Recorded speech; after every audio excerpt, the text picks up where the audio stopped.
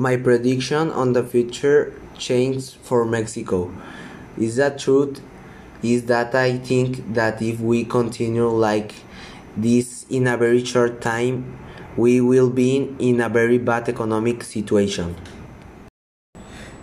Since the governors and our presidents are very corrupt and they spend their time stealing in all possible ways, whether it be taxes or the economic things.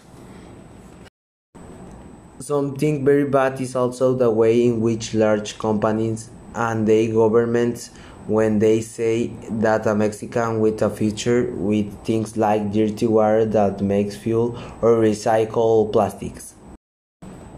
Solar panels do not support them and prefer to let them die. Why, if it does not affect them economically? Another thing is that Mexico is filling up with many people. There is too much population and there is little space and jobs. That is why there is so much poverty, and that is a bad thing since it makes Mexico a third world country. But if the Mexican citizens realize what's going on with Mexico and world, maybe we can get to be the first world-class country. We will be able to have better education for the kids, better jobs for adults, better economic for the country, better security, and more acceptance towards everyone. Also, we can get a better governance system and less corrupt governors. That way, everything will get better, the economic and the political situation of the country will rise.